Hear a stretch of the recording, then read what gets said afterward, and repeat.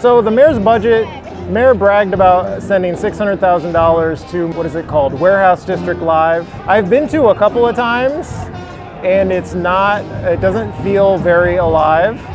Not many people go to it. And I don't know how you could spend $600,000 on that event and not like continue to partner to put on open streets events, which people attend and people enjoy. As you can see, there are lots of people out here. I don't know if the fire has been going off behind us, but you have fire going off at these open streets events. I just thought the contrast between tossing money at an event put on by the downtown council and announcing this year, well, we're no longer going to co-host these events, we're not going to chip in, seemed bad.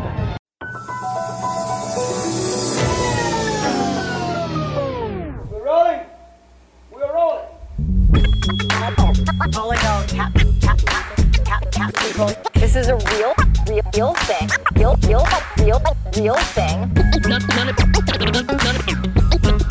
None of you have the balls to stop this. Stop this. I've got plenty of time. I have nothing else going on today. We're in the Wedge neighborhood right now.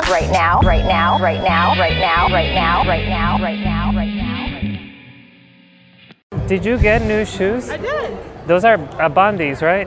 Yeah. Yep, I know those shoes. They're great. So comfy. They are so comfortable.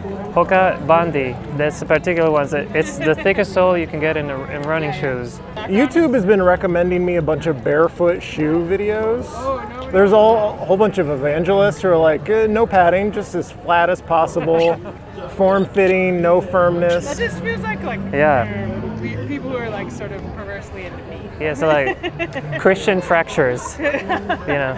We love that. Yes, the Trinity will fix you. Okay, welcome back to the Wedge Live podcast. We're here at Open Streets, Cedar Riverside. Thank you for listening and watching on YouTube. Go to YouTube to watch this one. It's probably more enjoyable on YouTube, youtube.com/WedgeLive. I'm speaking with Jose Antonio Zayas-Caban from Our Streets, who puts on these glorious open streets events in partnership with the city. That's what we're here to talk about today, is that partnership potentially going away. The city's Public Works Department has said it's going away. Can we start by talking about, like, logistically, how these events are put together? What help does the city offer to make these events happen and allow you to do it? Great. So I would start by saying that every event can take basically up to a year to work towards. We work with different parts of the city. So for example, the Special Events Committee, where we sit down and talk to them about the routes that we're going to choose, the dates that we're going to select for those routes, the length of the closures. And that usually happens right after the season is over. We start doing that planning.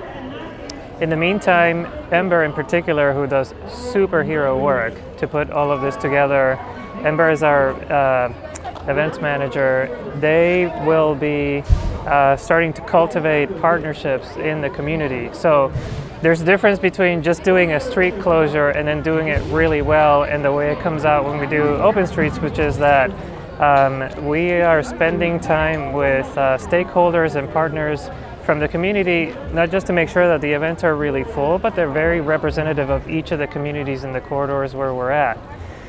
The city of Minneapolis, where they kind of obviously get involved and support the event, is the actual closure. And then they staff at the event, so we always have EMS, we have obviously the Minneapolis Police Department to help with the closures.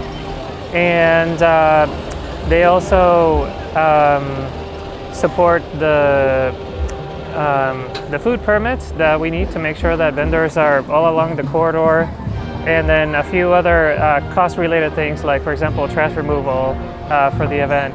But by and large, we do the coordination side of the event and the community engagement part of the event, and anything that has to do with setting up and tearing down the event the day of. So police would cost money, right? If you were some other org, if they weren't assisting, the trash removal, the permits, all those are things that would cost money that they take care of to help make this event possible. Absolutely. And so Public Works Department, I said they're not doing an RFP for next year. They're not partnering with you on the event for next year. Is that right? Well, that's what it seems. That seems to be the case. So the Ward 2 office sent out a newsletter saying that's what they've been introduced to in a briefing, I believe. And so we're going to find out more about it Thursday, this upcoming Thursday, to see exactly what is it that they mean and what they have in store for the Open Streets event series. But ultimately, if there is no RFP, or if the event is not funded or supported, then we wouldn't be able to continue to do Open Streets. And that's another thing that I would add is that, this year, as I've come into the leadership of Our Streets Minneapolis, as much as we've enjoyed doing the events, we've also, just learned as an organization that we can't do it sustainably without funding, because we have to staff the event, and all of those 12 months, that entire year that we spend doing the work, staffing the event itself, and all of that work that goes in between, in order for us to do it sustainably, because we love doing it, and we love doing it really well, and we love doing it in a way that celebrates communities. The city of Minneapolis, will have to chip in. And so if you go to the contract as it is now, you can go to the fiscal note and you'll notice that everything is zero. And so we want to be in a situation where there's enough funding for us to staff it, and obviously for us to finance the things that have to do with the event day itself, and and be able to do it sustainably. If they decide not to do that, then obviously we're not going to be able to continue to do the event series. So what I've heard is that they could you're fine to apply to do it yourself, right? Or the city could throw their own event, but I don't know who they're going to find to do it for nothing. Right. And I don't see how you could do it without, at the very least, like the police and all the logistical assistance that would cost money if the city wasn't pitching in. So what you're saying is you'd like to do the event better, get actual city money, like dollars, and not just logistical help to throw the event next year. But could you do it the way it's always been done? Is it at all sustainable to continue doing it the way it's always been done without financial assistance? No, at this point, we wouldn't be able to continue doing it long term regardless. The way I sometimes describe it, as you know, I'm a professional musician, and I love playing music, and I received a lot of training to do it. But in order for me to go give concerts and be able to do it sustainably, wherever I get hired to do it, that work has to be compensated, because then that supports, what I'm doing as an individual to make sure that we can do the next one. And so we're at a juncture as an organization that where not only the logistical, funding the logistical aspects of the event, but also funding to staff the event and run the event is the only way we're going to be able to continue to move forward. So you're exactly right. If they just said, well, you guys can do it, we would still need to figure out the funding piece. And in fact, a couple of weeks ago, we've been so excited about the success of the events this year, and over the last couple of years, Ember just has done a tremendous job of building all of these community partnerships. And we've been featuring more Black and Brown communities. We've been going into more marginalized neighborhoods. We'd be really disappointed not to continue to do that, because we submitted a budget to the city of Minneapolis, to the mayor, to city council, to Public Works a couple of weeks ago, and we told them we'd love to do 5 more, but we're willing to do up to 10 more. We just need to kind of change the relationship and fund the program. But if they were feeling really excited about it, if City Council was feeling excited about it, we're willing to go up to 10 events and really spread it out across the city and build out a very strong program. So we went without Open Streets. We had no Open Streets in 2020. I think, didn't we miss 21 too? Yeah, in 2021 we ended up doing 3. And actually, we told the city that we were only going to be able to do 1, and they supported doing a couple more, and that's the way we were able to do it. So they they were able to help finance doing West Broadway, Minneapolis ultimately. So that's how we ended up with 3.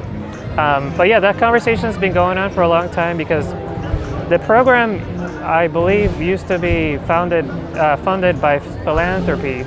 But ever since that funding went away and we became sort of, the Open Streets event series became a priority in the Transportation Action Plan. I think it was like in 2018. The budget has shrunk. It's become less and less sustainable. The staffing has sort of shrunk, and it becomes more and more difficult to do the event without the support. And so now we've hit this juncture where we have a great model for how to do the event really successfully and really feature communities very well. But in order for us to sustain it or do it or even scale it out, which is what we'd like to do, we just need to find another funding source, and we're hoping the city of Minneapolis decides to do it. I felt really bad when it went away. It's how I knew it was my favorite event in the city, but then when it went away during the pandemic, I really missed it. I thought, well, it's outdoors, it's safe, but I guess it takes so much planning that it couldn't have come off that year, and there was a lot happening that year. So the mayor's budget, Mayor bragged about sending $600,000 to Michael Rainville's, I don't know if it's Michael Rainville's event or not, but he gets credit for it. What is it called? Warehouse District Live. I've been to a couple of times, and it doesn't feel very alive. Not many people go to it, and I don't know how you could spend $600,000 on that event and not continue to partner to put on open streets events, which people attend and people enjoy. As you can see, there are lots of people out here. I don't know if the fire has been going off behind us, but you have fire going off at these open streets events. I just thought the contrast between tossing money at an event put on by the downtown council and announcing this year, well, we're no longer going to co-host these events, we're not going to chip in, seemed bad. I almost interpret it as like punishment, retribution, because you've been critical of the mayor's administration, of the Public Works Department for some things like the Hennepin Avenue reconstruction, ditching the bus lanes, some other things. You've been very vocal about the sidewalk, the winter maintenance stuff. Do you feel like this is punishment? Is it political? Well, I'd like to think it isn't, but I think we're very clear on the kind of advocacy that we do as an organization. And I think there's a through line that we can make between the event series and where it is and some of the other work that we do. And it's that, our organization is really deeply focused on making sure that transportation, infrastructure decisions that are made by Public Works or other city departments for that matter, are representative of the needs of marginalized communities. And it is really unfortunate that, for example, the year that we're having a discussion about whether or not the event series is going to continue is the one year where 3 of our events have been in 3 of the most diverse communities in Minneapolis. The Cedar Riverside neighborhood is the most diverse neighborhood in the state of Minnesota. And we know that Glenwood and West Broadway, the highest concentration of Black Americans in the city of Minneapolis is in North Minneapolis. And the Near North community, as we've demonstrated through our mobile museum, is one of the most devastated communities. It was the original community that was destroyed to make way for a highway. And these are the same communities that have been asking for safety improvements on their streets, investments from the city. And so, we feel like it's really important for us to work on engagement and programming that's uplifting and that's representative of these communities so people see them in a different light. But this idea that doing advocacy is a justification to take something out that has helped uplift these communities that would never have an opportunity to put on an event like this. And for people to come into the neighborhoods and see communities in a whole different way because they get to enjoy open streets in a corridor they've never been to, is really disappointing. And as far as the criticism itself, I think it's important to say that when we do advocacy, what we're trying to do is point out the gaps in terms of how these communities are represented in these decisions. And as an organization, we wouldn't be able to go back, to sort of the drawing room, the meeting room, and say we've done our best when we know there's something more that can be done, whether it's a bus lane or another minor safety improvement, or whether we're talking about county corridors, because oftentimes those decisions impact the most invisible members of our community, which are marginalized communities, people with disabilities, people of color, people who are transit dependent, but it also impacts members of the community who are climate conscious and just want to see something else. And open streets, in our view, is very emblematic of what the Transportation Action Plan is trying to do, which is model a city where cars aren't prioritized, other modes of transportation are prioritized, and where we use land to give communities an opportunity to become vibrant again through walking, biking, rolling, but also investments in housing and commercial development. Whatever connection there might be there to the work that we're doing as an advocacy organization, we feel like the reason why so many community members are getting involved with what we're doing is because the work has been so effective in elevating those issues and elevating those voices. In my opinion, is that Public Works or the City of Minneapolis in general, they should respond to what community members are saying and their needs. And the fact that we're uplifting them is one thing, but these are things that people think and want on their streets. We've just become kind of a conduit or a voice or an amplifier for what's going on. Yeah, and it's not like, so I think the Downtown Council is putting on Warehouse District Live. It's not like they're not doing advocacy. It's just they're doing advocacy from a different side politically. And so right, and it's I think this is a really important point. It's like when we're talking about different parts of the city have different access and different resources to advocate for themselves. We're talking about class and race. We're talking about wealth and access, and so our Streets Minneapolis spends time in communities that generally can't afford to organize or organize themselves. But it's not that they don't deserve or they don't want the same kind of improvements that the Downtown Council would advocate for or a business association. It's just that they don't have the resources. And in a way, we are talking about race and class quite specifically because oftentimes the disinvestment or the lack of investment or that oversight or even that contempt sometimes toward these members of the community always seems to land on the same poorer BIPOC communities. And so, we realize we're doing advocacy in places where normally people can't advocate for themselves, but that's what we want to be doing as an organization, is like raising awareness about the fact that if we feel like a street should look and feel a certain way to benefit the community, that should be afforded to all parts of the community, no matter their ethnic or socioeconomic status. Rather, we feel like these things should be universally applied. Like, we know there are neighborhoods that can afford to clear their sidewalks, but there are also neighborhoods that cannot. That doesn't mean they don't deserve to have sidewalk clearing. And if the city can afford to do something about it, we want to be there to advocate for that. So what's next? So budget season is coming up. Will you be advocating to have the council amend the mayor's budget to put money in there for open streets? How do you save the event? What is the plan? Because I love this event. I think it's very popular. I'd like to see it continue. What do we do? What action do we take to make sure it continues? Well, I'll start by saying, because oftentimes our organization is very well known for the public advocacy. We love doing open streets, and we love the deep connections that we've made with the communities, especially communities that have never been represented. And we just love the feedback that we're getting. I know you went to Glenwood, which is, there were question marks about what would it feel like, and it just went so well. And so, what I would tell partners or community members or city council members is, obviously there are key people that you can reach out to, the mayor, Margaret Anderson Kelleher at Public Works, and your own council members, and just let them know how you feel, because ultimately it's going to be up to the community to decide whether they want to see open streets continue and for them to advocate for that, and just reach out to these decision makers during the budgeting season.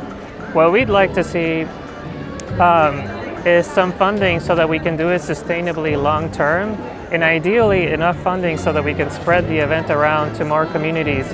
Like, we enjoy doing 5 and it takes a lot of work, and right now it's not sustainable, but with the right amount of funding, we'd love to bring it up to 8 or 10 events across the city and, hit corridors that haven't been hit for a while. That's another thing, like, we get a ton of emails, what about Nicollet, or what about Lowry, what about Minneapolis? Absolutely, and so we wouldn't have to pick and choose as much, and if the collaboration were to grow to a really successful point, we could also completely eliminate the financial barrier for vendors to be on the street, which would really help increase the diversity of participation in the program. So the way I want to see it, and the way I would talk about it is like, not just to think about saving it, but to think about what it could be based on what it's become this year. Like, come out to Open Streets West Broadway, come out to Open Streets Lindell, experience the events the way they are now. Ask yourself, is this something that you want to see continue for years moving forward? And then reach out to your city council member, reach out to the mayor, reach out to Margaret Kelleher at Public Works, and just let them know. And then hopefully we'll see a little bit of a change of heart. Maybe they'll walk it back and they'll give us the opportunity to continue to do it and maybe find a way to do it sustainably. It would be a shame if they went away. As you said, we still have, we're here at Cedar Riverside Open Streets today. We've got 2 more events this year. Enjoy it while you still can. This could go away forever. Anything else, Jose? No, I think we've covered everything. I would just reiterate how important and how special these events are for communities that wouldn't be able to do this for themselves. Open Streets is an opportunity for us to get to know the city in a completely different way and to go into communities that are largely marginalized, overlooked, or ignored. A lot of them communities of color, a lot of them poor communities. If we get the opportunity to do this again next year and moving forward, we would be so excited to grow the event series and continue to do it for another decade or more if possible. Thank you, Jose. Thank you. Jose Antonio Zayas-Caban from Our Streets, Minneapolis. We're here at Open Streets, Cedar Riverside. Wish you were here, but by the time you see this, you can't be here. It will already have happened, but you can still go to West Broadway, you can still go to Lindell Avenue. Jose, here's one last thing. Why is Open Streets on Lindale happening in October? I'm so mad about that. I love it in June. I want it to be the first Open Streets of the year. Absolutely. So we work with the city of Minneapolis on selecting dates and available dates. That's one of the things that we have to do, and we have to compete with for example, the Twins or the Vikings, other kinds of programming. And so we have to figure out what dates are available. And this year, partly because we were having a long discussion about budgeting and the event series, this year we were just not able to capitalize on the early summer dates. And so it really, some of that planning with the city took quite a bit longer than it normally would have. So we're hoping, again, if this happens next year, to have a much more jam-packed summer of events, including Lindell. Okay. Do you have any recommendations? What are you enjoying lately?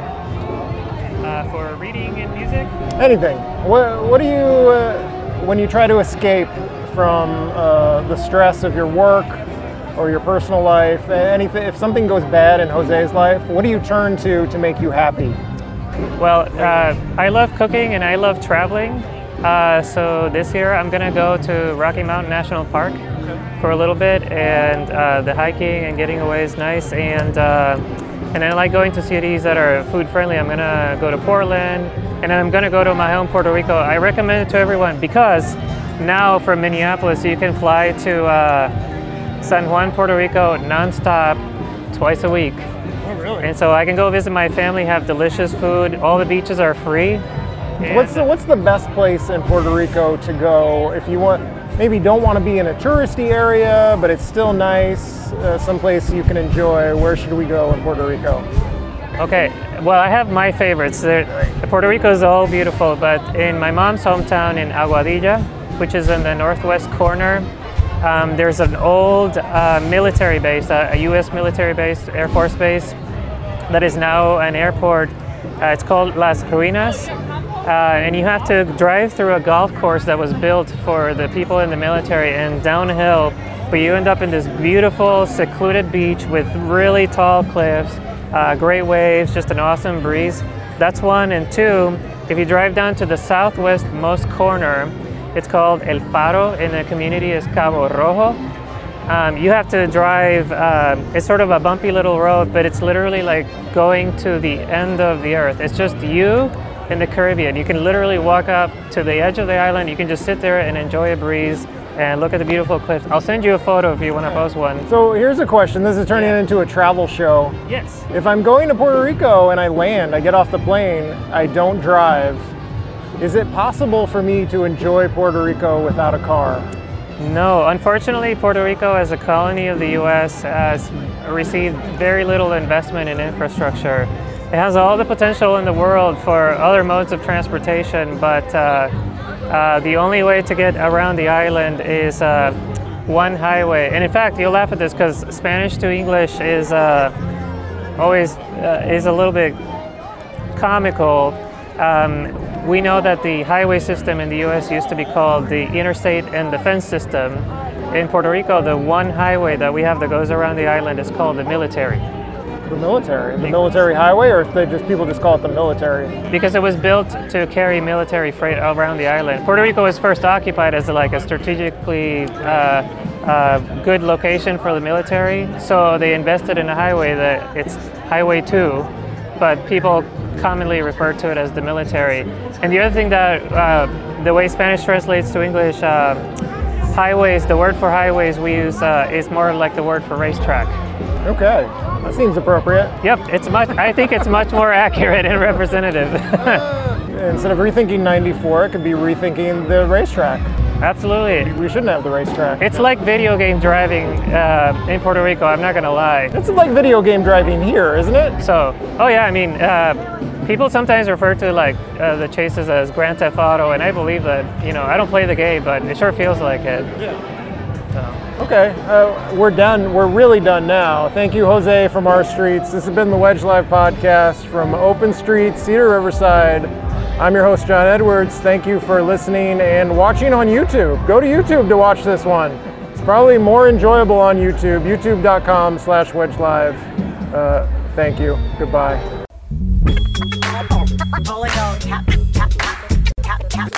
This is a real thing. Real thing. None of you have the balls to stop this. Stop this. I've got plenty of time. I have nothing else going on today. We're in the Wedge neighborhood right now.